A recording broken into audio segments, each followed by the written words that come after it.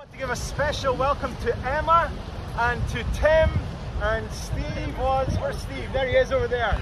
I want to give you guys a very special welcome, and especially any family and friends of these three precious folk who are here. We are so glad that we can all gather together like this. This is awesome. I was watching a video about the church in Iran this morning. They cannot gather in freedom like this. So this is a special thing that we should be thankful for, this freedom that we have. I want to just ask the question, what on earth is going on here? Why are we all on a beach, and why are three folk about to get in that water in the freezing cold and get dunked under it? Well, Emma and Tim and Steve are about to participate in a practice that has been going on in Jesus' church since the dawn, the beginning of that church, some 2,000 years ago. So as you'll imagine, there's a lot that's going on in a moment of baptism, but I just want to mention three things that this time is about. It's a sign, it's a symbol, and it's a celebration.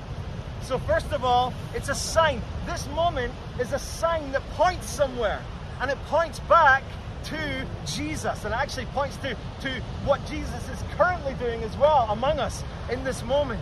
Jesus Christ, the scriptures teach, is the Son of God who came into the world to save sinners. Sinners like me, like Emma and Tim and Steve, and the Bible would say sinners like every single one of us on this world. What does that mean? It means that we are all people in need. We are all people who, despite this awesome world that we live in, we have pushed our Creator God away, and we have gone our own way, and we stumble around in selfishness and struggle. And we live in a world which, as we have been seeing in the last few weeks, a world which is marred by that struggle and selfishness and difficulty and sin, a world in deep need. And the gospel, the good news of Jesus, is that God in Christ stepped into that mess, into our mess, and through his life, his death, and his resurrection, he made a way for all human beings to come home to God, to come safely back into the arms of our awesome Creator God, and to find rest and to find peace in him. And these baptisms are a sign that point to the good news that it's God who has saved us. It's not about us measuring up. It's about us accepting that we need help. And these are a sign that point to Jesus, to the awesome finished work that he has done for us. And in that then, these baptisms are actually not primarily about Emma or Tim or Steve. They are about how these three dear folk, who I pray we will come to know more and more and more over the coming months, about how they are completely caught up in the work of Jesus. Like, for example, a supporter is caught up in their team, like a husband who is found in the love that he has for his wife, like a father or a mother, their identity is bound up in the love that they have for their children, like an employee finds their identity as an employee as they are meeting the purposes of the business that they work for. Well, to an infinitely greater extent, these baptisms are about what Jesus has done and how Emma and Tim and Steve, their identity is caught up in that work that Jesus has done. Their hope is not in themselves, their hope is in him. Their identity is in him. Their life is in Jesus Christ. That's what we're celebrating, new life in Jesus. And then this sign is seen powerfully, secondly, in this symbol of baptism. It's a picture that points to something else that has already happened. It's a symbol, it's a picture of a few things. It's a picture of cleansing.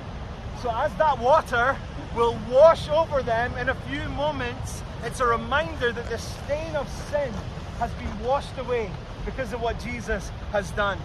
It's a picture of them dying to their old way of life. You know, we all are prone to live for ourselves And this picture is, as they go down into the water, they're dying to that life that they would live for themselves. And as they come up out of the water, which they will, amen, we are celebrating that is a picture of the new life they have, not in themselves, but in Jesus. It's an awesome picture that you can read about in Romans chapter 6. And finally, it's a picture of being all in. Picture of being all in. And this is especially stark today, because even more so than in a warmed tank, in a nice comfy warm room over in Coulter, in Kintore, this is a bold moment, right? I'm sure we can all agree. This is tough. This is stark. This is public. This will sting a little. Sorry guys, but it's just true. Probably especially for Scott and Harley, to be honest.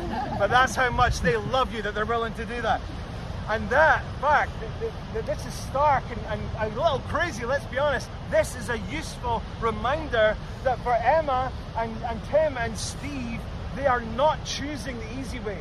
And following Jesus, it's a simple path. The easy way in life is just to kind of meander along our own path, following whatever whim or purpose we would choose for ourselves, living for our own desires, our own pleasures, or that of those closest to us. But baptism is a bold sign that we don't live for ourselves anymore. We don't. We live for Jesus, and we live committed to his life of love and compassion and service and sacrifice. The way of Jesus is the narrow path that leads to fullness of life. So Emma and Tim and Steve, and what you are doing today, what is happening, it's a clear sign of that you're following after Jesus. So friends, I'm going to ask each of these people a couple of questions just now that speak to the depth of the significance of what's happening in this moment of baptism. And actually, as they have had to carefully consider these questions, I would just invite all of you just to hear these questions, and maybe you've heard them before and you want to respond again. Maybe you've never heard them. Ponder them for yourself and just ask yourself, how would you respond to these questions? But this is especially for Emma and Tim and Steve. So Tim, I wonder if you would stand, and Steve as well. That'd be great, just so folk can see you. So Emma, Tim, and Steve, do you believe in one God, Father, Son, and Holy Spirit? And do you confess again that Jesus Christ is your personal Savior and Lord? Yes. I do. Awesome. And then secondly, will you, dear friends, will you, brothers and my sister, will you, with the power and help of the Holy Spirit, seek to live as a faithful follower of Jesus, obeying his word and sharing his love? Yes. I do. Awesome. Take a seat, guys. Thank you so much. Yeah! We are so thrilled to hear that, because finally today is a sign, a symbol, and today is a celebration. Let me read to you the story of Jesus' baptism in Mark chapter 1. It says this: Jesus came from Nazareth of Galilee and was baptized by John in the Jordan. And when he came up out of the water, immediately he saw the heavens being torn open, and the Spirit descending on him like a dove. And a voice came from heaven: "You are my beloved Son. With you I am well pleased." The heavens opened, God comes down, and words of joy and blessing are received. And Emma and Tim and Steve, this is true for you. The Apostle Paul said in Galatians chapter 2, "I have been crucified with Christ. It is no longer I who live, but Christ who lives in me." That's that thing about your identity now being fundamentally in who Jesus is. And in John 11, Jesus himself said, "Everyone who lives in me and believes in me will never die." So I want you guys to know today that just as in Mark chapter 1, so today, it might be a little misty, but believe me, the heavens are open. I'm not talking about rain, thank goodness. The heavens are not open in that sense, but I mean in the sense of the beauty and the closeness and the nearness of the presence of God. And we can sense that just as the Holy Spirit was present in Mark 1, so if we have hearts open to God, we can sense the presence of the Spirit here among us. And then today, listen to this. As you find yourselves in Christ Jesus, the Father in heaven says over you, Emma, you are my beloved daughter, in whom I am well pleased. Tim, in Christ, you are my beloved son, in whom I am well pleased. And the Father says to you, Steve, in Christ, you are my beloved son, in whom I am well pleased. So may we celebrate the grace of God and the new life that is open to all of us in Christ Jesus. Let me pray. Father in heaven, we thank you. We thank you for this time. We thank you for the good news of Jesus Christ, that though we stumble and sin and push you away and go our own way, and though we are broken and needy people, that the good news of God is that you have sent your Son Jesus to be our Savior. And in you we can find hope.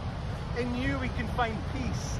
In you we can find life forevermore. And I thank you that we are celebrating that here this morning. Oh God, bless Emma and Tim and Steve in this very special moment. And indeed, all of us who are here, as we open our hearts to you, God, would you do an awesome work in our hearts and then indeed among us as your people, and that we would know that wonderful sense of celebration, because you are an awesome God and you are great in mercy and kindness and love and compassion. And we open our hearts to you just now.